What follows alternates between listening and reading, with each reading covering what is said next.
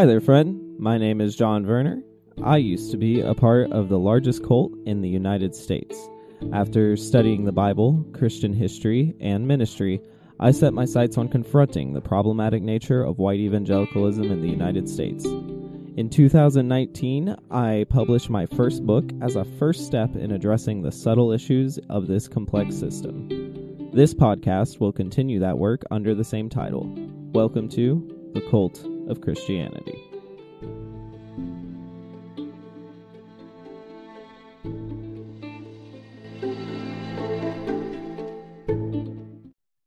On today's show, I'm very excited to have the first pastor who's been willing to come on, and I really am excited for this conversation. I forgot to ask you when we weren't recording, but I will let you introduce yourself. Do you prefer Doug or Douglas?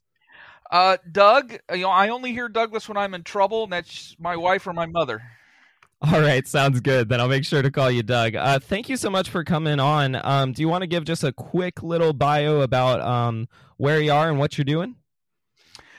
Wow, I don't know if I can do that quick. I am currently, I wear a couple different hats. I'm pastor of a Church of the Nazarene in suburban Chicago, Mundelein Church of the Nazarene. I have been here for about 18 years. Before that, I pastored in Kansas and Texas. I also am a professor of biblical literature at Olivet Nazarene University. So I both teach biblical courses and I pastor church. I also do a little bit of writing. Have a couple books out there. A book on Paul's letter to the Ephesians. I also just now out a book on the book of Daniel from the Old Testament. And a book a couple years ago called I Object, 12 Uncommon Answers to Common Objections to Christianity. So between that, and then in my free time, when I get it, I like to referee high school basketball games in the winter. I like running around a gym. Other people pay money to get in shape in the winter. I like to get paid for running around a gym in the winter. And that money goes into an envelope that funds a pretty persistent, committed golf habit in the summer. And plus I'm a lifelong, very frustrated Cleveland Indians fan, Cleveland Browns fan. But that's just my lot in life. Outside of that, everything's good. That's awesome. I actually have done some basketball refereeing myself. It's a great way to get some loose change, so to speak. And I have read your book, by the way, the I Object. I have read it, and it was definitely not what I was expecting. I really did enjoy it. So my first question for you, really, just to get a little more context about you, how did you interact with Christianity maybe the first 18 years of your life? Oh, I grew up in church. I think up until the age of 5, I grew up in a family that attended United Methodist Church in Indiana. My dad was a veterinarian in a small town. And about age 5, my dad decided that he didn't want to have a family anymore. And he made other decisions in life, and so a divorce happened. My mom moved back to our hometown in Ohio. Was the hometown for my dad and my mom. Both sets of grandparents were there. And then she went back to the church she grew up in, which was the Church of the Nazarene in Marion, Ohio. And I grew up in the church. Now, at a time, maybe some listeners will understand, in the 70s, and graduated from high school in the early 80s. So I'm taking us up to about 1983. We had a church that was filled with wonderful people and people that made a tremendous difference in my life, but a church that was still probably a little bit, more than a little bit, still caught up in a kind of maybe legalistic expressions of Christianity. And so my mom, who was divorced, sometimes, it was this odd thing. Why are you divorced? There was a time when divorce wasn't really, it was looked down upon, even in her case when she was kind of the victim, not the perpetrator. And there were also times, like I remember we used to have Sunday night church, and we'd have a teen event afterwards. And there were every other Sunday night we weren't in church because that was the day my dad came for visitation rights. And so we were actually kind of fulfilling kind of the court ordered arrangement. And I remember a conversation or two that a church leader had with my mom about being more committed. Um, and so it was in many ways good. There were bumps. There were, my goodness, there were summer camps, and there were mission trips to New Mexico and Appalachia that were formative. And also there were times where you just stopped and went, that doesn't seem right to me. And so it was probably not unlike a lot of people, but my particular case might be a little interesting because it was a case at a time before it was maybe as widespread as it is now, that had to do with divorce and remarriage and blended families and how that all fit in with the larger dominant church ethic of the time.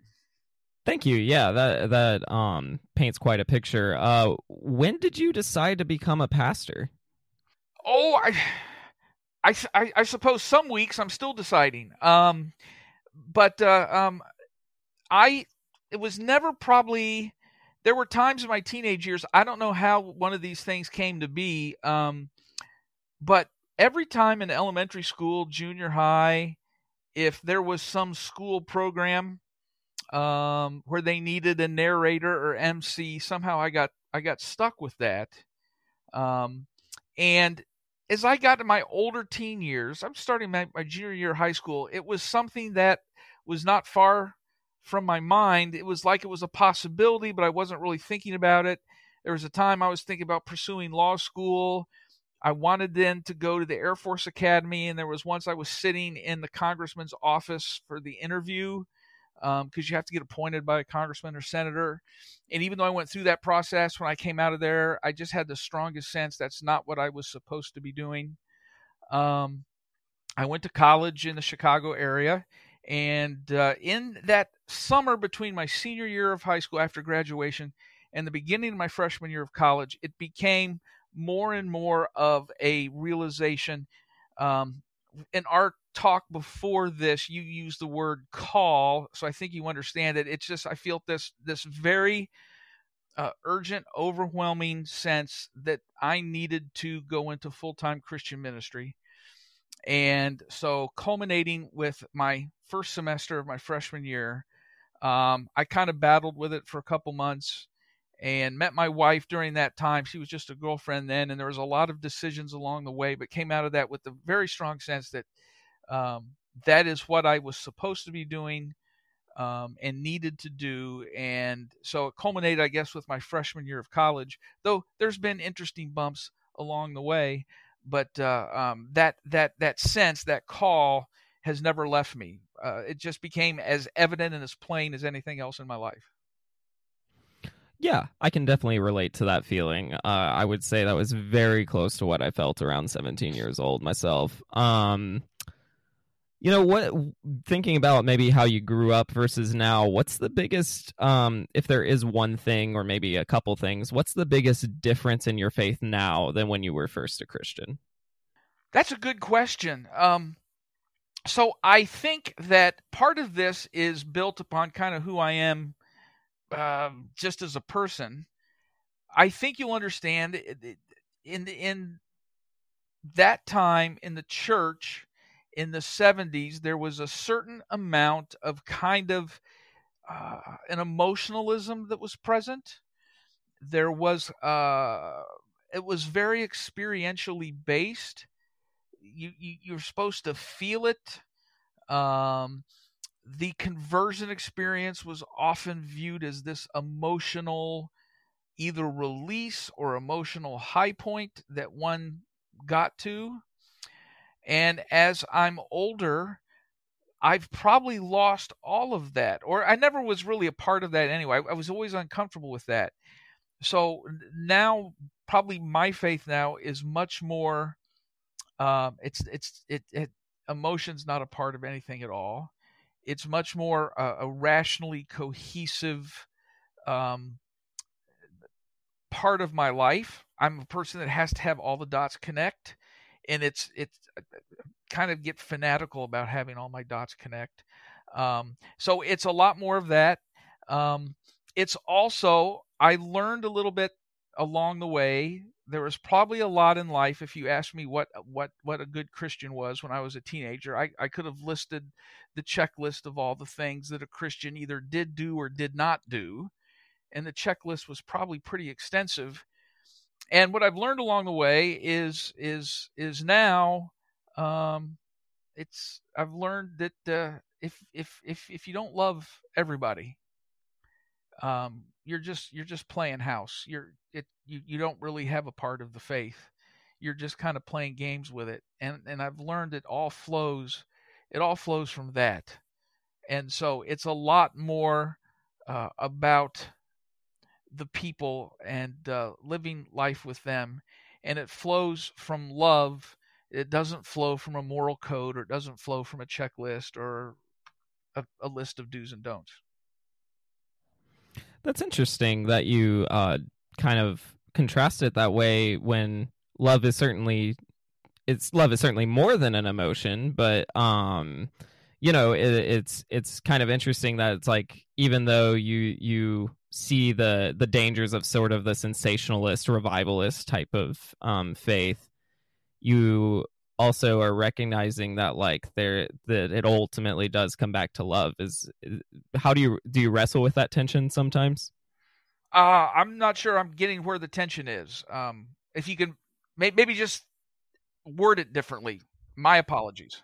Yeah, no. I'm more just like, okay, so love, I'm sure you and I would agree, is much more than just a simple feeling. Like, it's not just a fleeting feeling. It's conscious decision, it's commitment, it's a lot of things. Yes, correct. Wrapped up in love. Yes. But there's certainly an emotive element to it. Am I wrong in that? No, I think you're right. I think the emotive element is very small, though.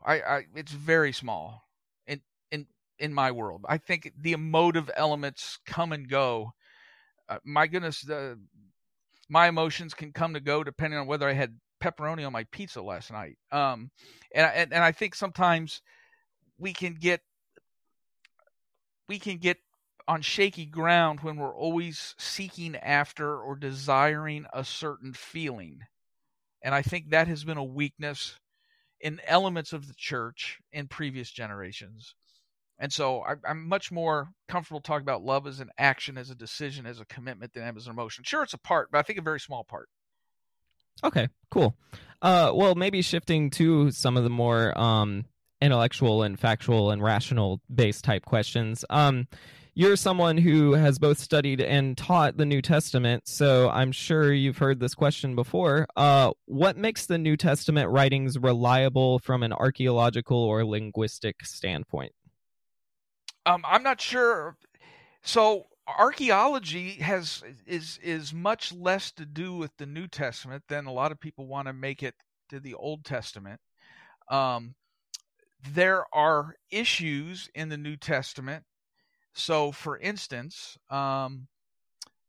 most of, in fact, all of the Gospels were written by people who were not eyewitnesses to the events, heard things secondhand, third hand, 30 years later, 50 years later, 60 years later, depending on which gospel you're talking about. And so you have this realm. So let's say in the Gospel of Mark and Luke, sometimes the archaeology is a little bit off. And then the Gospel of John, actually, it's quite accurate. In fact, there are things described in John that for years were dismissed, and recent evidence like the Pool of Siloam was, wow, look at that. It's there, and it's actually quite where the gospel says it is. I don't know what you mean by linguistic, because, I mean, the New Testament is written in a completely different language. It's written in Koine Greek, which was kind of the street language of the Greek world, and it really wasn't even spoken. It was a written language mainly. And if you grew up in Algeria or Alexandria or Tarsus or Rome or Jerusalem, you would write in Koine Greek. This much the same as no matter where you are in the world, everybody kind of learns English as a second language. It's the language of business. It's the language of contracts. Koine Greek was the language that wherever you were in the Roman world, you would kind of write in it so everybody else in the Roman world would understand it. And then, of course, for the first 260 years or so, these letters, these gospels were collected and were kind of hidden away because to share them publicly would have invited a death sentence. So then all of a sudden you get past 315, and now all of a sudden it's okay to come out in the open, and there was councils, and they met and they shared notes. And as these were being copied, sometimes you have, you had mistakes made, or someone didn't think a sentence made sense, so they altered it a little bit so it made sense. And so you do have little linguistic differences in some of the Gospels, some of the sentences along the way. I don't know that that's to be unexpected.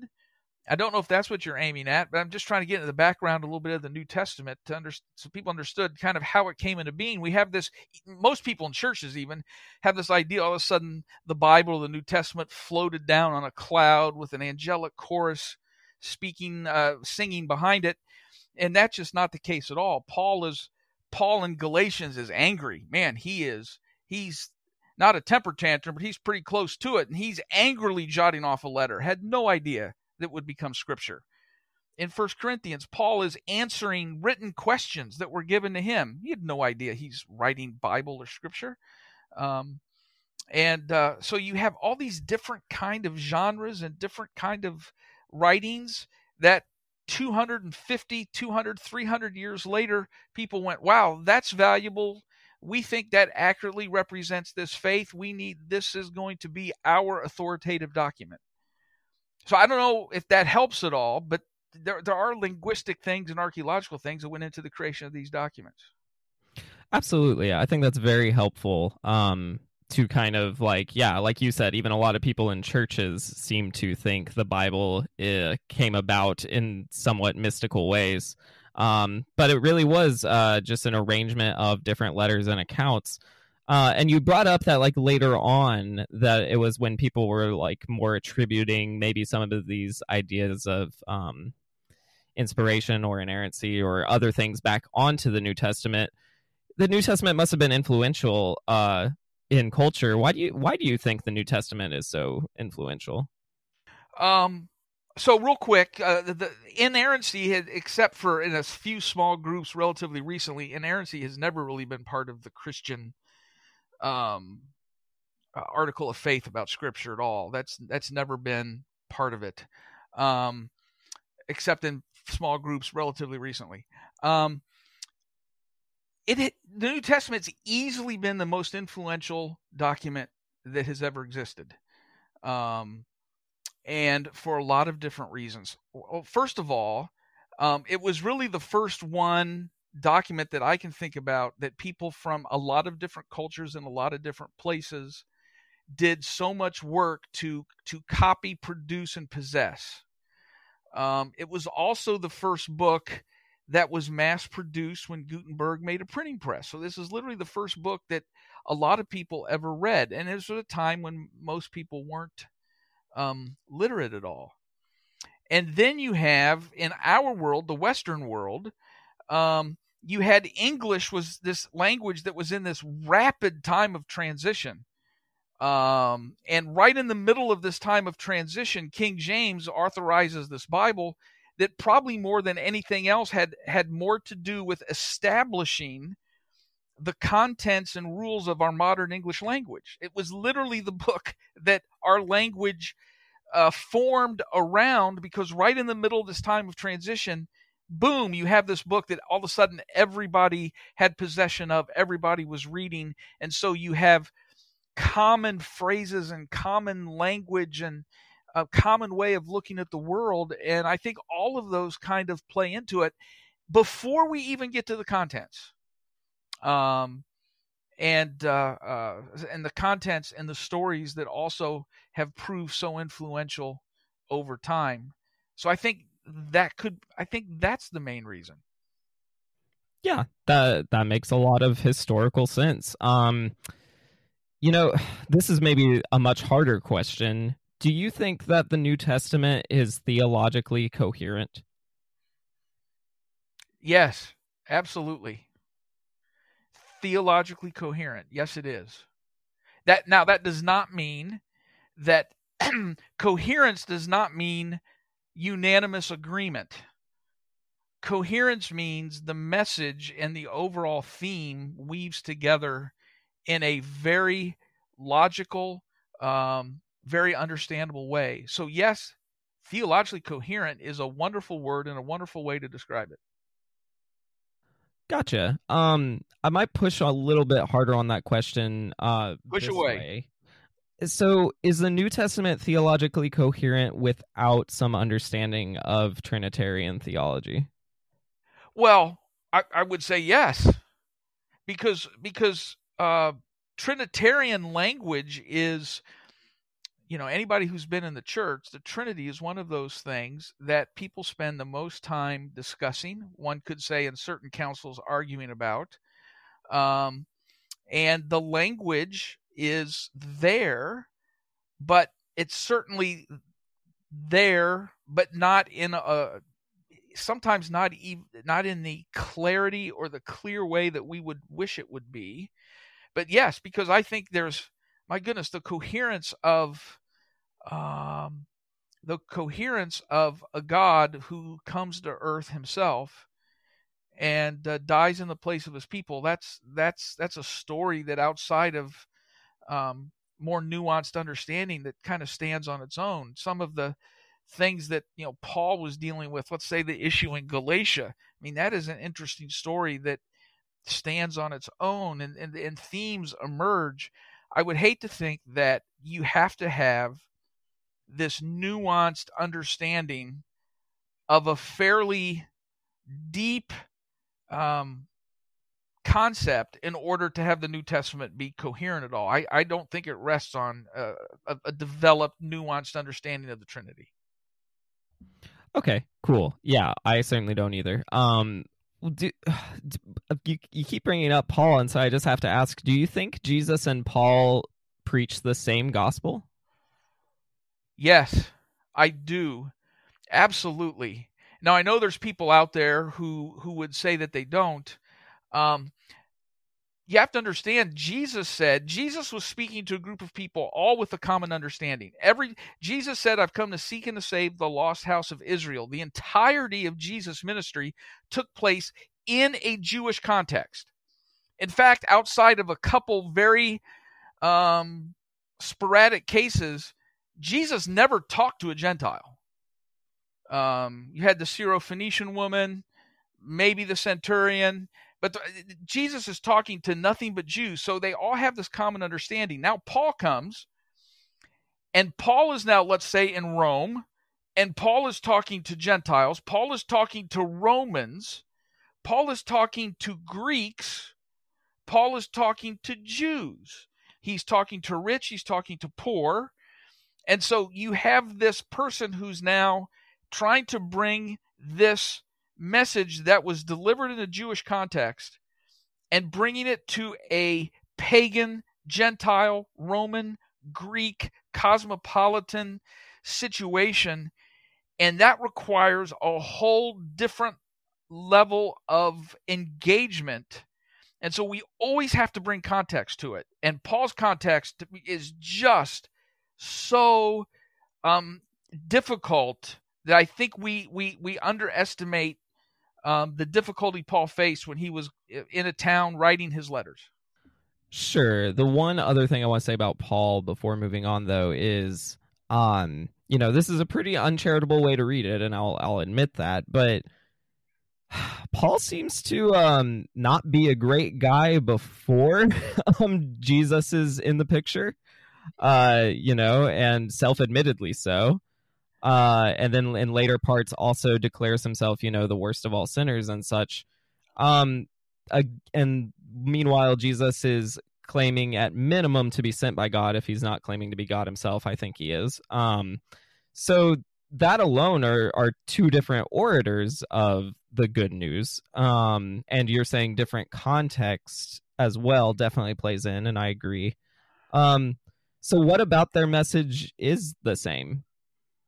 Paul grounds first of all, I'll get to that. I think we in the church proclaim a false message about Paul. So there's a couple things we say about Paul that are just wrong, and they're said so much that everybody kind of becomes part of their thinking, but it's just plain wrong about Paul. For instance, Paul went around killing Christians before. No, he didn't. That is not fact. If you wanted to get crucified yourself, the quickest way to do it is start handing out death penalties, because the only people Rome claimed that right for themselves.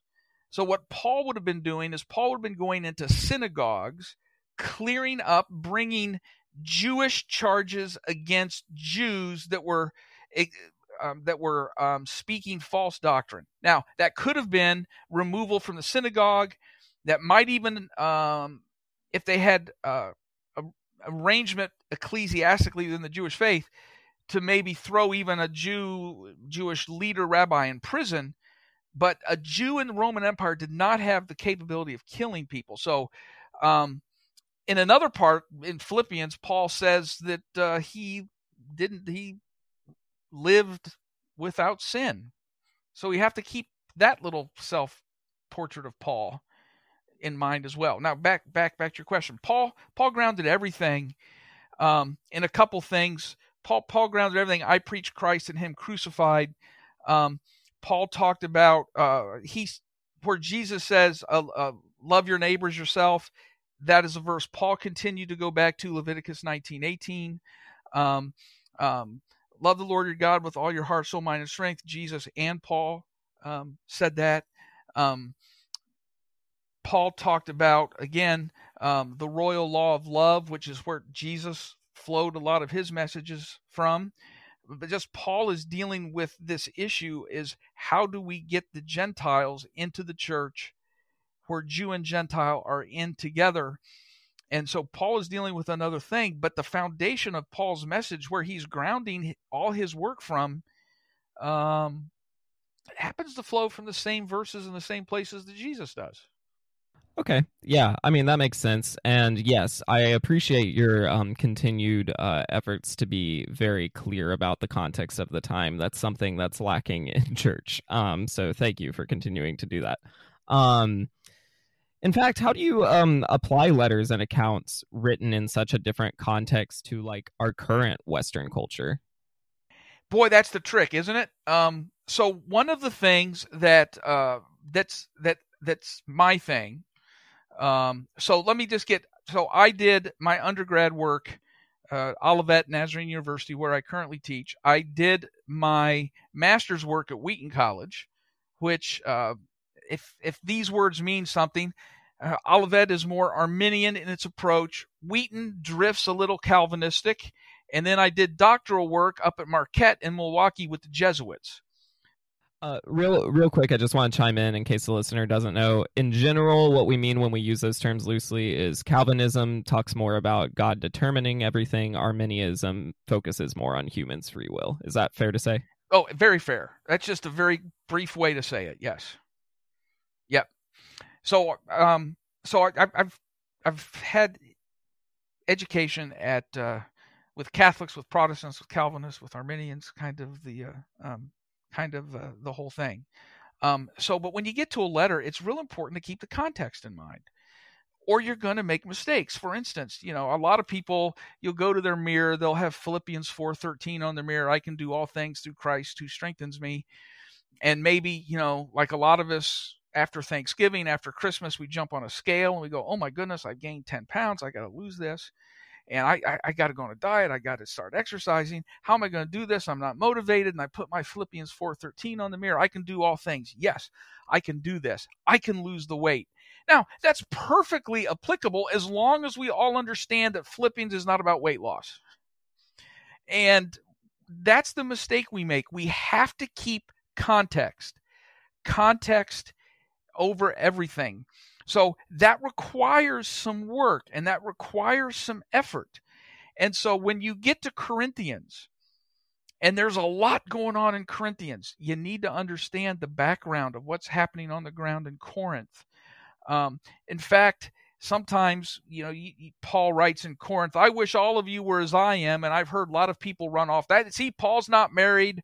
Paul's wishing everybody was like him, single. And I think that's tragic. I think the evidence is really clear. Paul was married. And so we kind of leave the context behind. So when we get to a book like Galatians, what's happening in the background of Galatians, where Paul says, we who are Jews and not Gentile sinners know that a man is not justified by observing all the little rules and checklists, but by the faithfulness of Christ. Well, it helps to know what we think is the issue. Is the issue that Paul is being accused of being unfaithful, or is he accused of leading all the Gentiles to be unfaithful, or is he being accused of trying to lead Jews away? And that colors what we think's going on there. So we have to keep the context very much in mind, or we can make mistakes with the text. So I would say it must be grounded in history, or anybody, a church leader or a critic can just make the Bible say whatever they want it to say. We have to keep it grounded in the roots of history in order to understand what was meant when it was first what was meant when it was first written, or it doesn't have much value as a document.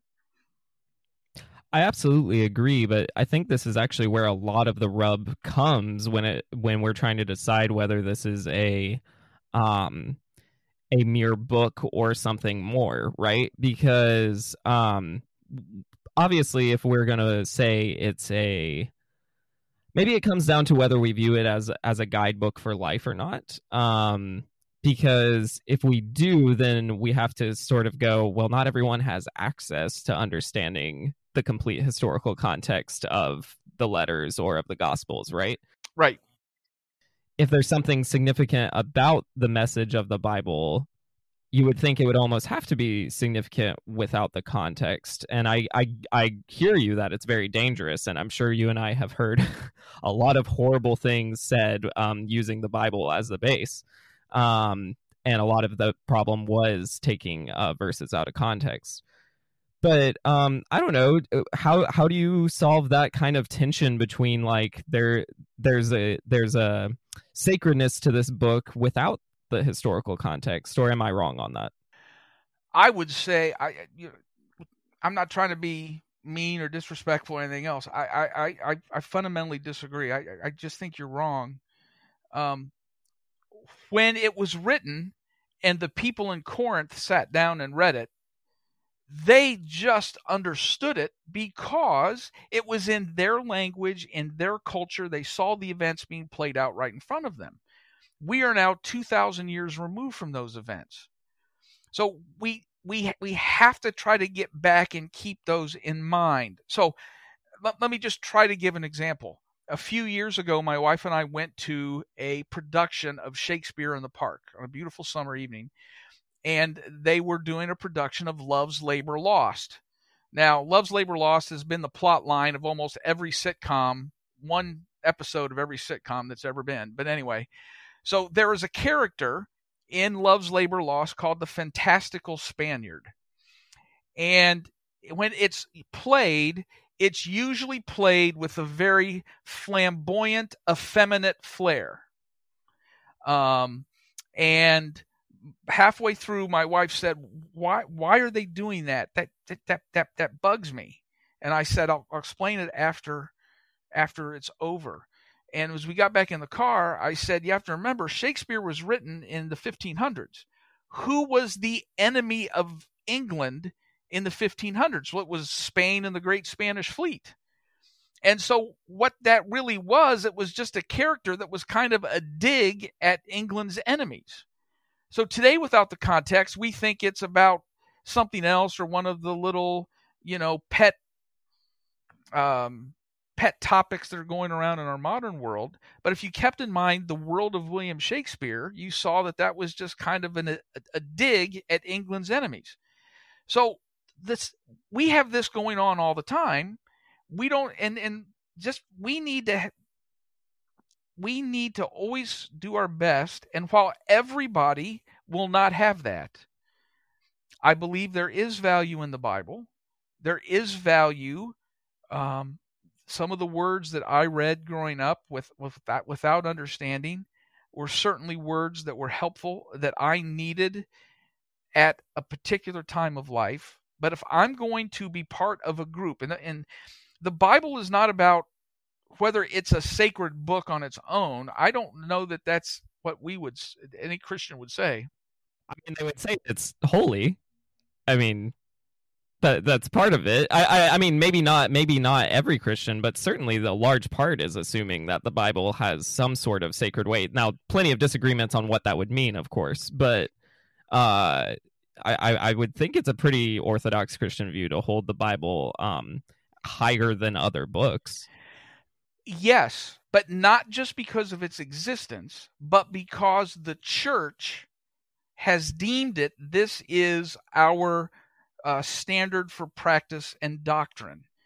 So it's not just because it exists, the church has deemed it to be. So I would not go to just pull somebody off the street and shove a Bible in their face and say, this is a sacred book for you.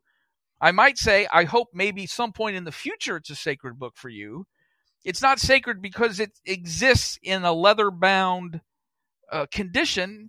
It's sacred because those who believe have deemed it so. Does that make sense? I think so. I think that's definitely different than the approach of understanding it as God inspired that at least, conservative, maybe leaning white evangelicals would typically preach it as.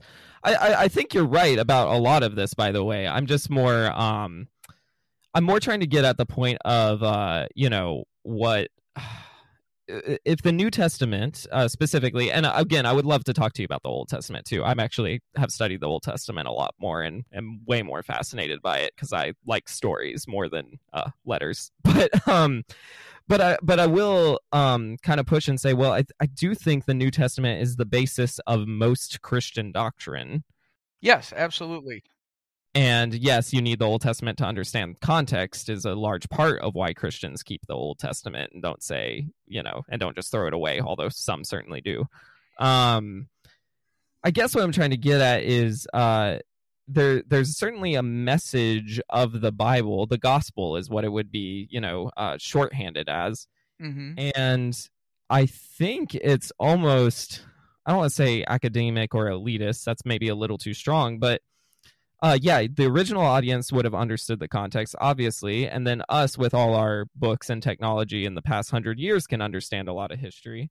That's a lot of people who had no opportunity to understand the context. So how, and I'm not trying to lead the question or talk about any theology about what happens to those people in any eternal sense. I'm more just speaking like, are they ever going to get a fair shake at understanding the Bible? I don't know about fair shake. For centuries, most of the world was illiterate. And the idea was that there would be people, faithful people in the church who would give their lives to properly understanding and properly relating the meaning of the Bible. And people went to church to hear the people who had studied and were more learned to help them understand. We live in this very different American context where we don't recognize expertise in almost anything. My opinion's as good as anybody else's. I have to understand exactly the same as everybody else. We've just come through a period of time in our nation where, everybody with a blog became a medical expert. And there were people that knew more things about medical than other people. And while, again, on a devotional basis, there is plenty in Scripture to motivate and convict and transform and change lives. But at the same time, there needs to be people who are keeping the historical context very much up front so there's not mistakes. And we can go back through historical mistakes where people haven't done that, and after centuries or generations, there's a drift into something that later becomes a quite dangerous idea because no one was there to say, whoa, stop. That's not what was going on in the history of that time. And so it does operate on two tracks. The fact that one exists doesn't disallow the other one. Totally. And I think I agree with you there as when we're talking about whether something's spiritually relevant or only relevant after study. And yes, it is true.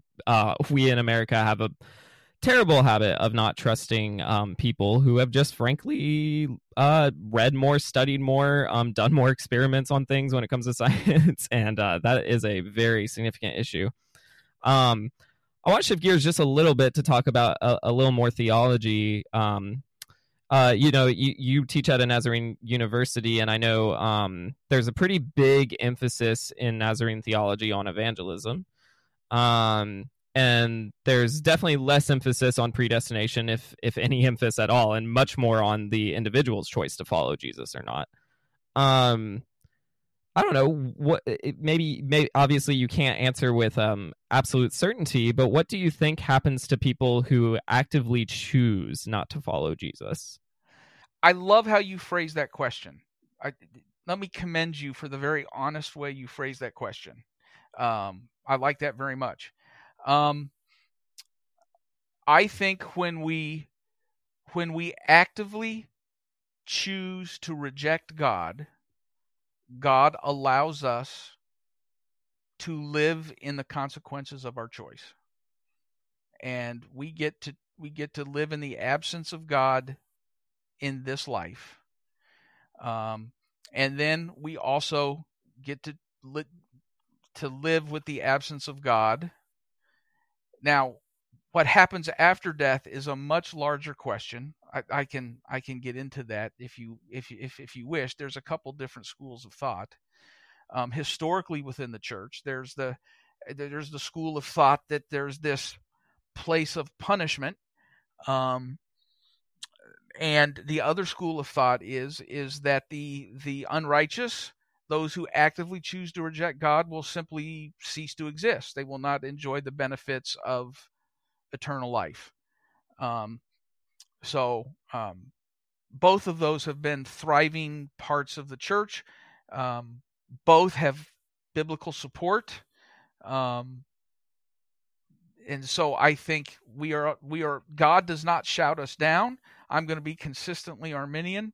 God does not shout us down, overcome our own choice. He allows us to live in our rejection, and he allows us to live with our acceptance of grace. And so God allows us to go our own way. Yeah, and that's a view even when I went to a Calvinist Bible school and even kind of identified as a Calvinist. I still took on kind of a more C.S. Lewis approach to hell of it's more a kind of God almost giving up on you, which again sounds pretty harsh. And I think you're saying something a little bit nicer than that. Where I'm gonna harp on this afterlife thing just a little more. What's your maybe New Testament evidence, if there is any, for that perspective of God just letting people live without him if they reject him? It's numerous. It's as easy as probably the first Bible verse that most people ever learned going to Sunday school or vacation Bible school. For God so loved the world, he gave his one and only Son, that whoever believes in him should not perish, but have eternal life. It doesn't say that those who believe in him should not suffer eternally in an ever sulphury burning hell with rags on their rags of clothes and devil's fork poking them. That's kind of the Dante's Inferno version of things. It's a very simple sentence in John. For God so loved the world that whoever believes in him should not perish. I think the world I see is a lot. I see a lot of dead. I see a lot of dead in the world. I see a lot of dead in people. As I grow older, I see more and more dead in me that is constantly needing to be brought back to life. And so, Paul talks about handing people over to Satan. Paul talks about those that formerly contended for the faith. John, the Gospel of John says, I am the vine, you are the branches. Remain in me. Those who not will be, pruned away, cast off. And so there's a lot of different instances. And so it's not a matter of God giving up. It's His grace is always there, always calling, always beckoning. It's respecting our decision to say no and not overriding us. Yeah, sounds good. Maybe the last part I'll push back on this point is just it can be, yeah, so maybe not God giving up on us, but us giving up on him, whatever kind of pastor cliche you want to do. I'm talking to me now because that's something I would have said when I was a pastor. But maybe what's hard about that, though, is it seems like, well, we're still going to suffer in the sense of being absent from God, or suffer in the sense of not getting the full extent of his grace or whatever. Still seems cruel. Maybe not as cruel as some of the grosser, problems that different Christians throughout history have touted with different horrible versions of hell that are certainly not biblically founded. So I don't know. Like, how do you resolve that thing that still feels a little unjust about it? I'm so if you're talking about a paradigm where someone suffers eternally in hell for a very temporary arrogance or temporary rebellion on earth, I'm with you. I'm all on board. I'm in your camp on that one. There is a justice of God issue there that I think we have to deal with, and some people in church don't want to deal with. The other part is when we are consciously and actively rejecting again and again and again and again, saying, I don't want any part of this, I don't want any part of this, I don't want any part of this, I don't want any part of this. And God says, okay, you got what you want. I'm struggling with what's unjust about that. Now, let's talk about the in-between cases. The in-between cases where let's talk about the child who grew up in church but with terrible parents and was beaten every time that they did something wrong. I'm talking some abusive situation. And so that child links God with abuse, which is a natural reaction. There's this section in Romans where Paul says, Romans chapter 2, those that have the law, or those who had every ability to know right and wrong and reject it anyway, will be judged as those who knew the law. But those who don't know the law will be judged like those who didn't have the capacity. But then he talks about there's those who, even though they didn't know, their conscience, they followed the dictates of their conscience and lived according to all the knowledge or all the light, whatever you want to say, was given to them, that they'll be judged rightly, not because of some Christian doctrine, but because they did the best with what they had. And so there's this whole undercurrent of New Testament that we're not all going to be judged the same because we all didn't have the same capacity. We all didn't have the same ability.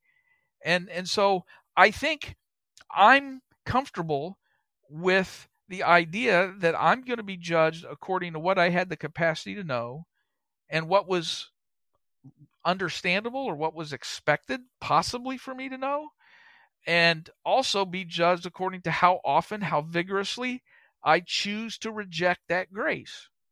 And the thing is, I don't know what that standard is, and I think that's why the New Testament jumps up and down to say that's why we're not to be in the business of doing that. Let's leave that up to God and just love other people. Cool. Awesome. I'm actually a pretty big fan of Jesus. Still, good quotes, good character in history, and I don't mean to say that in any reductive sense. I mean it in a very meaningful sense. And I think understanding him as a figure in history is undeniably valuable for one's personal spirituality, but are only Christian figures important to study in order to grow in spiritual understanding? Well, of course not. I mean, I would say that there's a lot of people who have tremendous character. I think one can certainly look at, let's say, a life like Gandhi and understand sometimes the power that nonviolence might have in certain situations.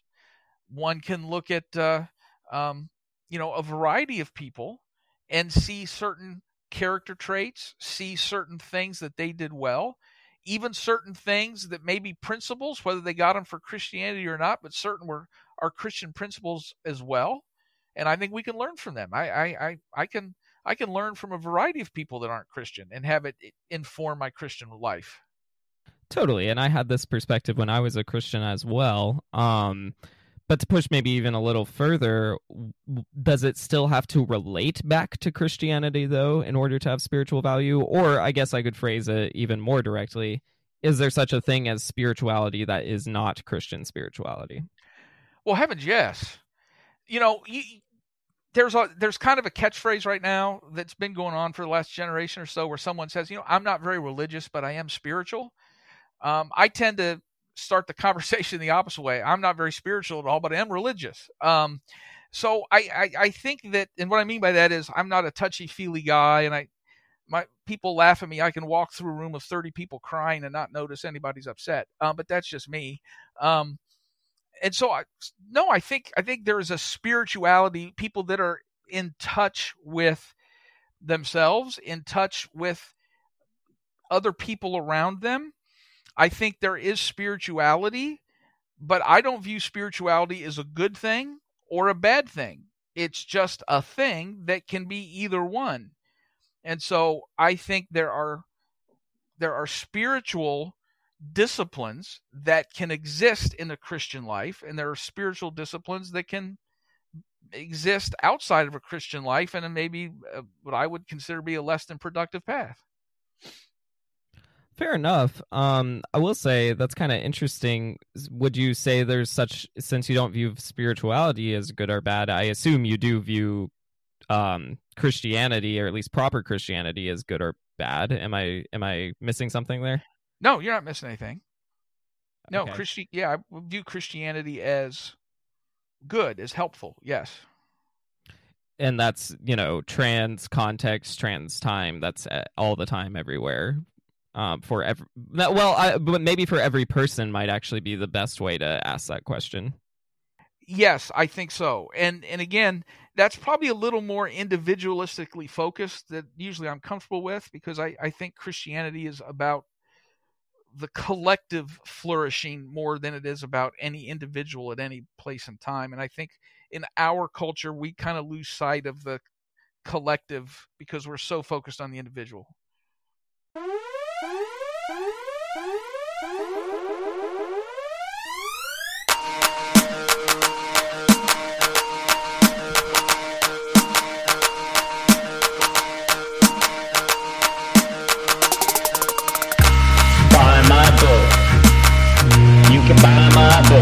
Yeah, take a look at VernerBooks.com. Take a look at VernerBooks.com. You can buy The Cult of Christianity, a church's control, contain, and convert at VernerBooks.com. It's by me, John Verner. Go out and buy my book by The Cult of Christianity at VernerBooks.com. I definitely agree that we can get hyper-focused on individualism, especially in American culture. Yeah, I'm still struggling with that only because, first off, there's so many different good people in the world, right? And we're not even talking about this kind of like, what about the person who's never heard the gospel? I'm thinking of people who have heard the gospel, said that's a cute story, or that's this or that's that, moved on with their life, and were great people. What I don't see any justice. Maybe I'll phrase it this way. One of the hardest things about New Testament stuff is when you feel like you're a better character than God is. Now, there's one way of looking at that and saying, oh, that's problematic because that's elevating yourself above God, and God's a very different kind of being than you are. You can go that route for sure. But you can also go the route of like, yeah, but then why am I created with this sense of justice, or this sense of choosing between two instincts, or however you want to phrase it? And yet mine feels like it is more loving, or even not even, I don't even mean feels in the touchy-feely way. I mean like conceptually seems like a more loving disposition than the Christian doctrine. That's what I wrestled with a lot before I left the faith, was it seems like I'm actually a better person the less Christian I am. Do you think that's just because of how bad Christians are at being Christians now, or is something else going on? I'd have to unpack that a little bit more. I think that often I get into a discussion with people and they say, I don't believe in God. And my next question is, can you tell me about the God you don't believe in? And it's often a God that I don't believe in either. And I don't think it's the God revealed in Scripture. And I think there's a lot that flows from a list of presuppositions that we carry into things, and we've never gotten outside of our presuppositions. So back to your original, there was a lot in that last bit. I think one of your original things was, what about the person who hears the gospel and says that's a cute story and then goes on and lives a very moral life? What about that person? And I would have to say, I want to know what gospel they heard. I want to know who they heard it from. I want to know about all their experiences that led them up into that point. I want to know about the kind of life they live and how they arrived at that. See, I think there's a lot of God in moving in places, and almost imperceptibly underneath the surface. I'm back to Romans 2 again, where someone was actually living according to all the light that they had and all the conscience that they had ever been exposed to. And I don't know what kind of gospel presentation they heard or what led them to that moment. And so I'm kind of not able to make that judgment. And so I think there's going to be a lot of people who live these wonderful lives, and we're almost unaware of the source of that, or it was certainly not a God they're familiar with, and maybe it was the God that was presented when they heard the gospel is a God that we're all unfamiliar with as well. There's just so many questions in there. But I'm very happy to leave the judging up to God. And I think there's a lot of grace, far more grace than I think that a lot of us care to even be aware of.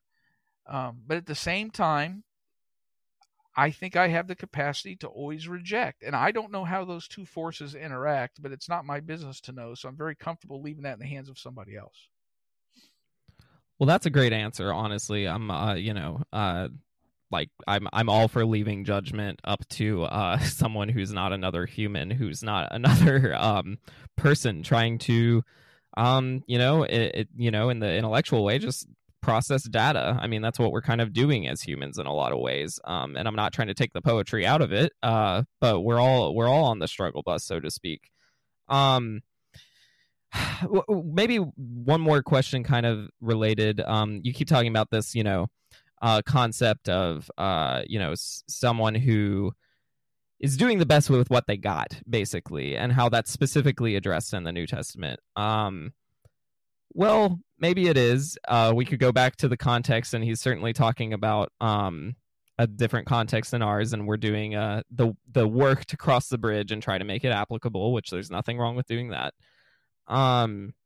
And I think what's getting really hard for me at that intersection is saying, well, aren't we all doing the best with what we got? And again, what makes Christianity relevant any more so than Star Wars or any other good story that can teach you a lot about fundamental truths about how humans work and about how we interact with the divine, whatever the divine may be. Well,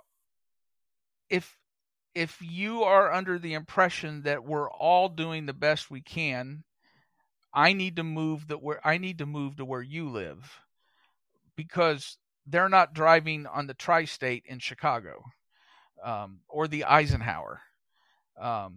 Most of the people I see in the world probably aren't doing the best they can with what they have, and are often quite committed to pursuing a destructive path themselves at the expense of them.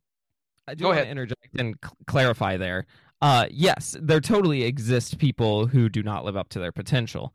But what I will say, though, is on an individual level, I mean, we can't know, like even in the analogy, like I can't know if that's as good as someone drives or not. Maybe it is, and maybe they're driving to do something that they have to do. And this is where it kind of gets, we're doing a lot of maybes and hypotheticals and stuff, but it actually does kind of become central, where Christians are often divinely certain about so many things. And so I guess the reason I wanted to chime in real quick is just to redirect, like, yes, it's probably we're not all doing the best we can all the time, but probably most of us are trying, or at least might be trying, and there's certainly no way of knowing who is and who isn't. Oh, I agree with that. I mean, I agree that I'm not sure most people are. I think a great number are. And I agree, we don't know what other people deal with. We don't know. I can just tell you that in my I wish that everybody would have had my Grandpa Ward and my Grandma McQuarter, two grandparents, as part of their growing up. I mean, two better examples, two wonderful, fully formed, mature Christian humans. If they've existed, I don't know of them, and I got the benefit of both. So I'm without excuse. But there's a lot of people that dealt with stuff that I just have no idea of, and I have to live that way. At the same time, and I don't know when you say Christians are divinely certain, I don't know what that means. Because what a Christian who's certain of everything, who's, certain that Wendy's is the best meal that ever's been existed, or that Chevy's built the best car, people with opinion on everything, and happens to be a Christian. I'm not sure that that's the standard that should represent the church. I think we probably should let, the councils and the articles of faith that people have kind of be the standard of what Christianity actually believes. But you're right. We don't know, and that's why I think, that we need to treat people that way. At the same time, we can make some bigger statements. We do know some things that lead to human flourishing and things that don't. I think I'm very comfortable with a church that says, you need to be very careful. You need to stay away from illicit drug use. You need to be very careful with alcohol. Adultery is a bad idea all the time. Marriage is something special. I think there's some blanket statements you can make because of how it impacts humanity. I don't know that's divinely certain, but when it comes to individuals, we need to be careful about what we're divinely certain about when it involves somebody else. We just don't know enough about them to make blanket judgments. Yeah, I actually like how you frame that, because that actually got more towards where I was trying to go with it. You brought up the blanket statements that, you and I early on, we were saying probably the blanket statement you and I will probably agree with now and forevermore is we should love people. Like, and we probably shouldn't discriminate with our love. Like those are pretty big blanket statements. We can have judgment and, make sure our love is actually love and all that good stuff. But right, and we'd have to talk about what that meant, what love means in certain situations too. Sure, yeah. And we might even disagree on some of that, but that's fine.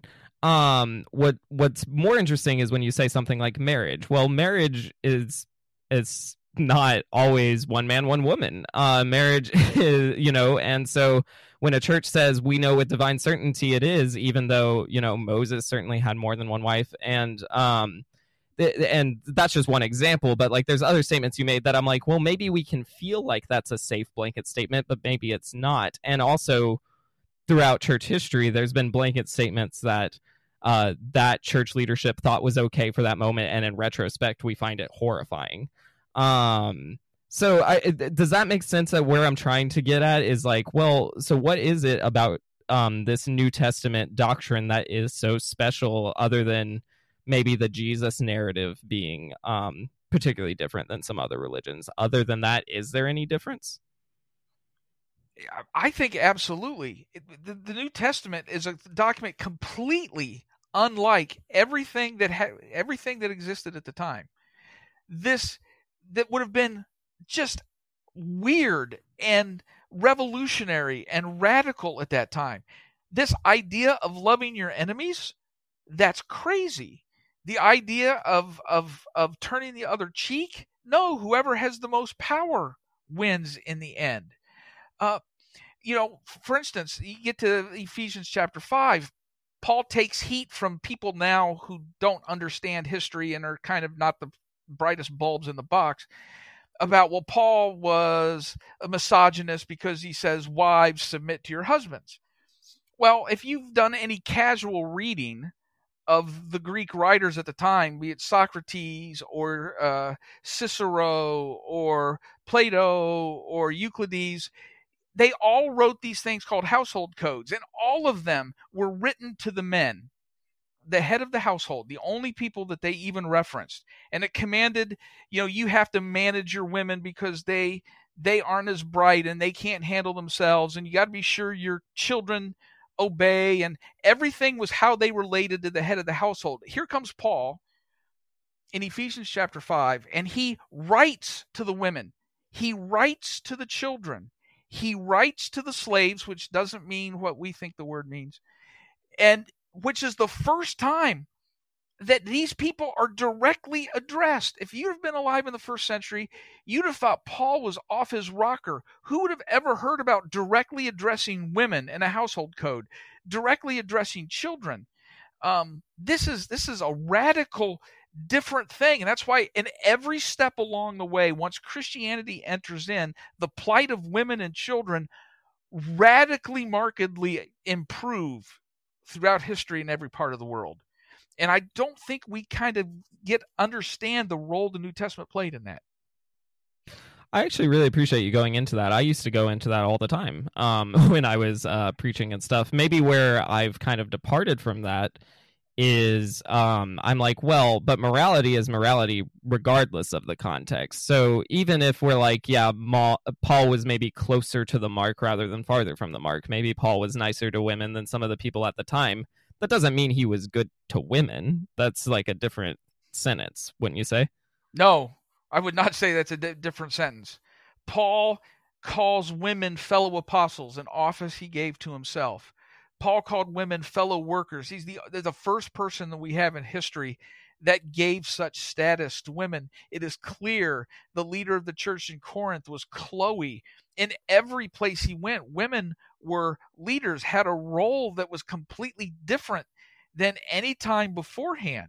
The only way we judge anybody is in their context.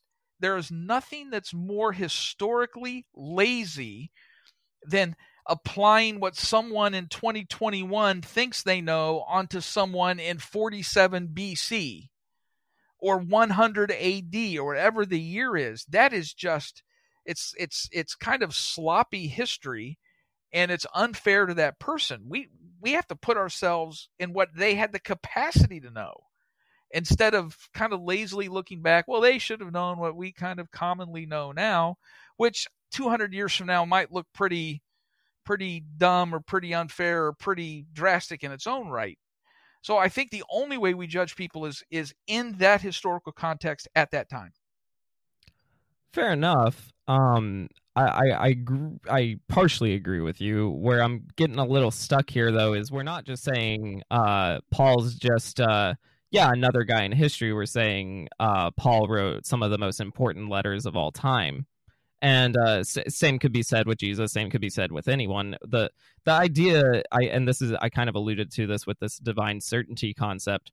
What happens with Christians oftentimes that I've observed is it seems that they want to say this is your most important source for ultimate truth.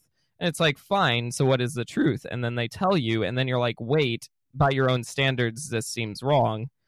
And again, they can fill in the blanks, I guess, with grace anytime they want. But it seems very disingenuous, and because of historical context of church history, it feels like the target's moving based on what the Christian needs their narrative to be. Maybe that's too harsh an accusation, but that's certainly how it seems, at least to me. That's kind of a very mushy, generalized statement. I don't understand. I think you'd have to fill that in with an actual concrete historical example of what you're talking about.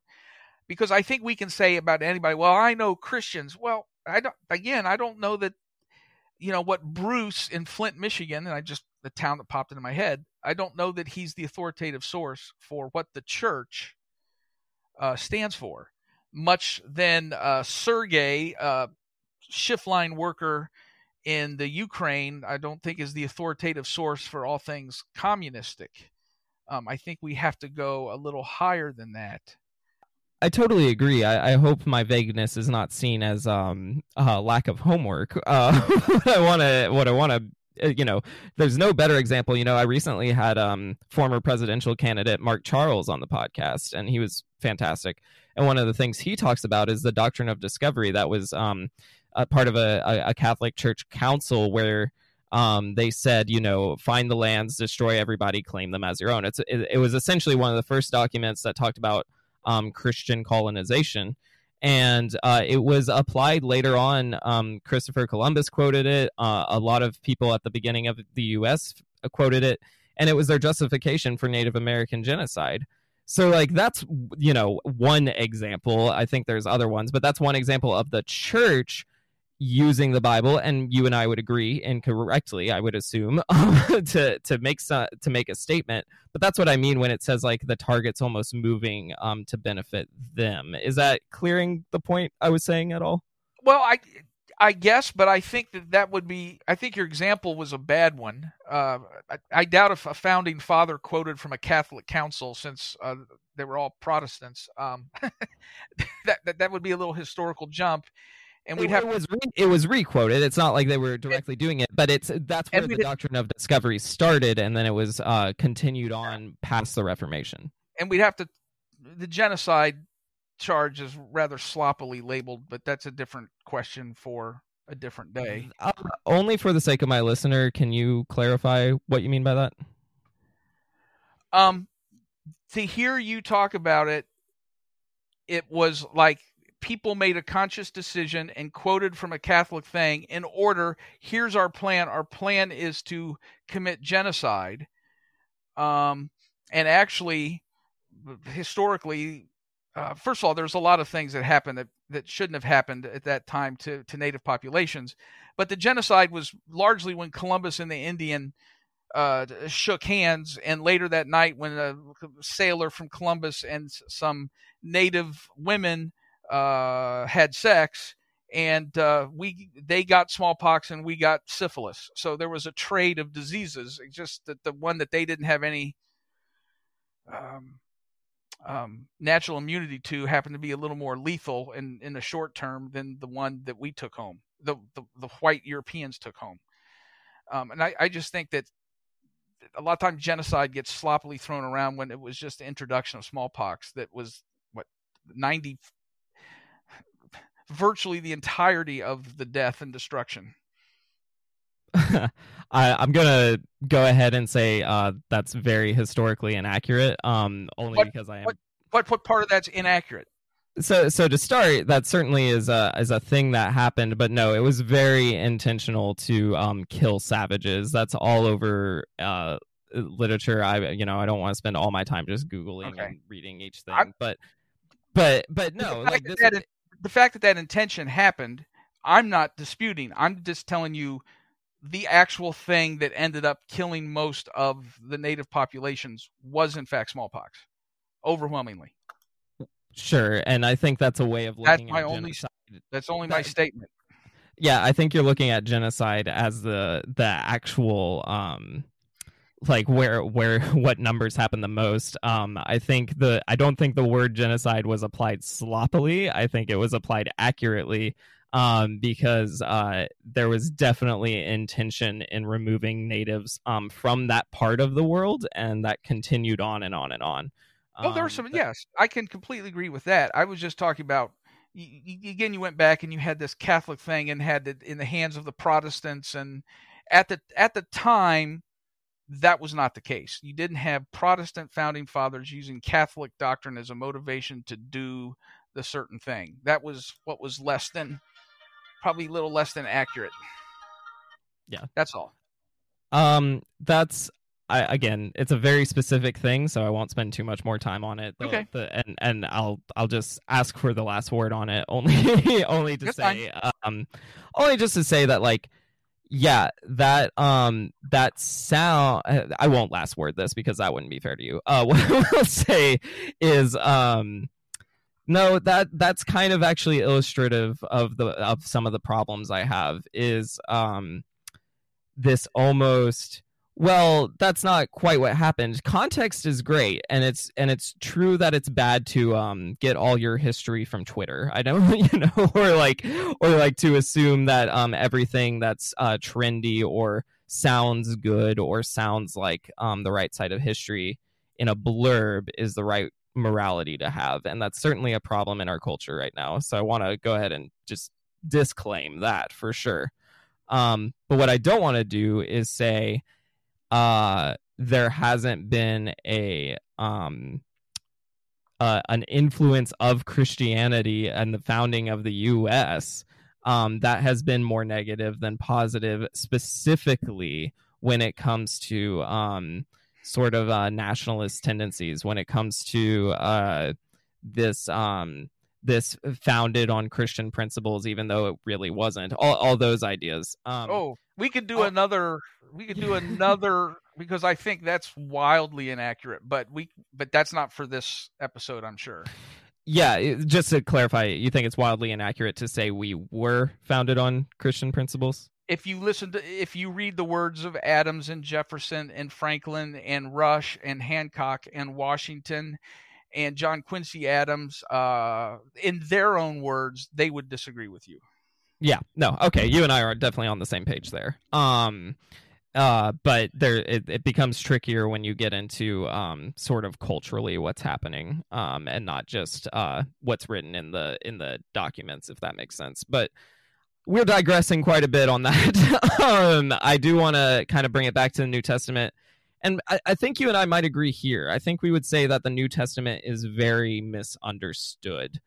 And that these accounts and letters are told, like we've said, from specific perspectives with, specific context and maybe even specific biases. And I don't think anyone can know with any kind of certainty that the New Testament is some form of oracle from, the divine. It's clearly not. Right. That's a matter of personal faith, and personal faith can't be institutionalized. And perhaps 90% of the problems in people's minds and in church culture comes from that misunderstanding, that personal faith can't be institutionalized. So sort of towards wrapping up, how do you understand your job as a pastor or a New Testament professor? So I would say that no one in the church has ever institutionalized personal faith as a reason for understanding the New Testament. That's just absent in the process and in the articles of faith of various denominations. My task as a pastor is to connect people to God and to each other and to create, as a result, improve the lives of not only those individuals, but the collective lives of the communities we're in, because we're connecting people both to Jesus Christ and to each other. And so as a result, people start to lose a lot of the dead that accumulates, and we can start living into this new life, this eternal life, this renewing life that Jesus and Paul spoke so often about in the New Testament. Gotcha. I don't want to question too much of that because, frankly, like from our conversation, I really do enjoy talking to you, and I enjoy your perspectives. And when I read your book, I was maybe I'll kind of end it this way as a way to also plug your book. One of the things I liked about it was how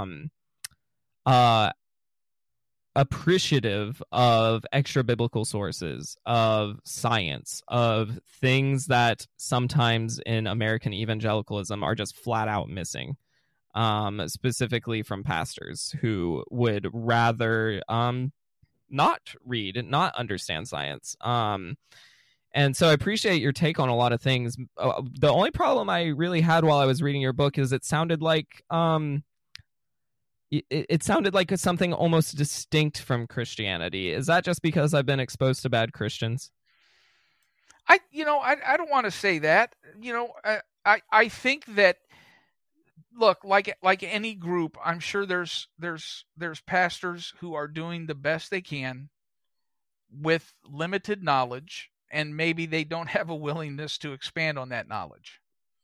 And I think there's some good ones out there too, who are not afraid of any truth, not afraid of any pursuit, because they believe that if there is a God, and if this God is creator, that any legitimate pursuit of science or anything else will lead back to a knowledge of that creator. So there's nothing to fear.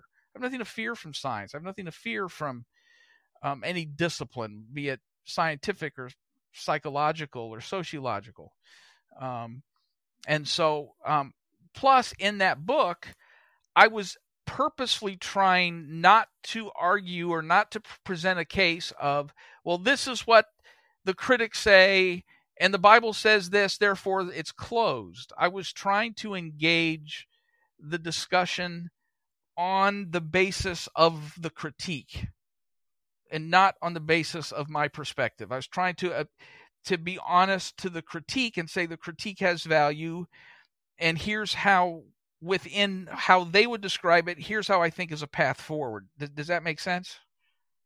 Yeah, that's almost an apologetic stance rather than a like a case in court or whatever, or like a mutual footing stance. Yes. Which is totally okay, especially in the context of when you're admitting that that's what you're doing, and you're saying, hey, here's how to respond to critiques. That is quite a different thing than let me prove this. No, and I don't think there's any way to prove. I think the idea that eventually, John, if you're not right now, but if you give me enough time, I'll argue you into a correct understanding, I think doesn't work. It is not very healthy. I don't think I could do the same to you either. So I think that's a very safe statement for sure. So I just don't think it's that productive. So, what I'm trying to do is introduce the argument to some people that might not understand the argument and might not understand where it comes from. So I was at least trying to familiarize them so when they hear it, they won't be blindsided by it, or at least have an understanding of where that comes from. Gotcha. Well, Doug, we're about up on time. This has been awesome for me. I hope it's been all right for you. Is there anything else you want to plug besides your books, or anything else you want to say? No, I don't think so. Again, I don't know that your crowd would. If you want to do a good kind of intense Bible study on Ephesians, and that deals with the historical context, a book called Ephesians, We Are God's Handiwork. Just put Ephesians in my name and Amazon will pop up. And also the same for the book of Daniel. Those are some great stories, the lion's den and fiery furnace. Probably even a lot of your listeners, if they don't appreciate it now, heard those as kids. And this, again, I'm going back, doing a historical deep dive into some of those stories that might help inform them or at least appreciate them from a historical perspective. And the other one is called I Object, and put my name in Amazon. All 3 books will come up. Awesome. Thank you so much, Doug. And thank you, listener, for stopping by.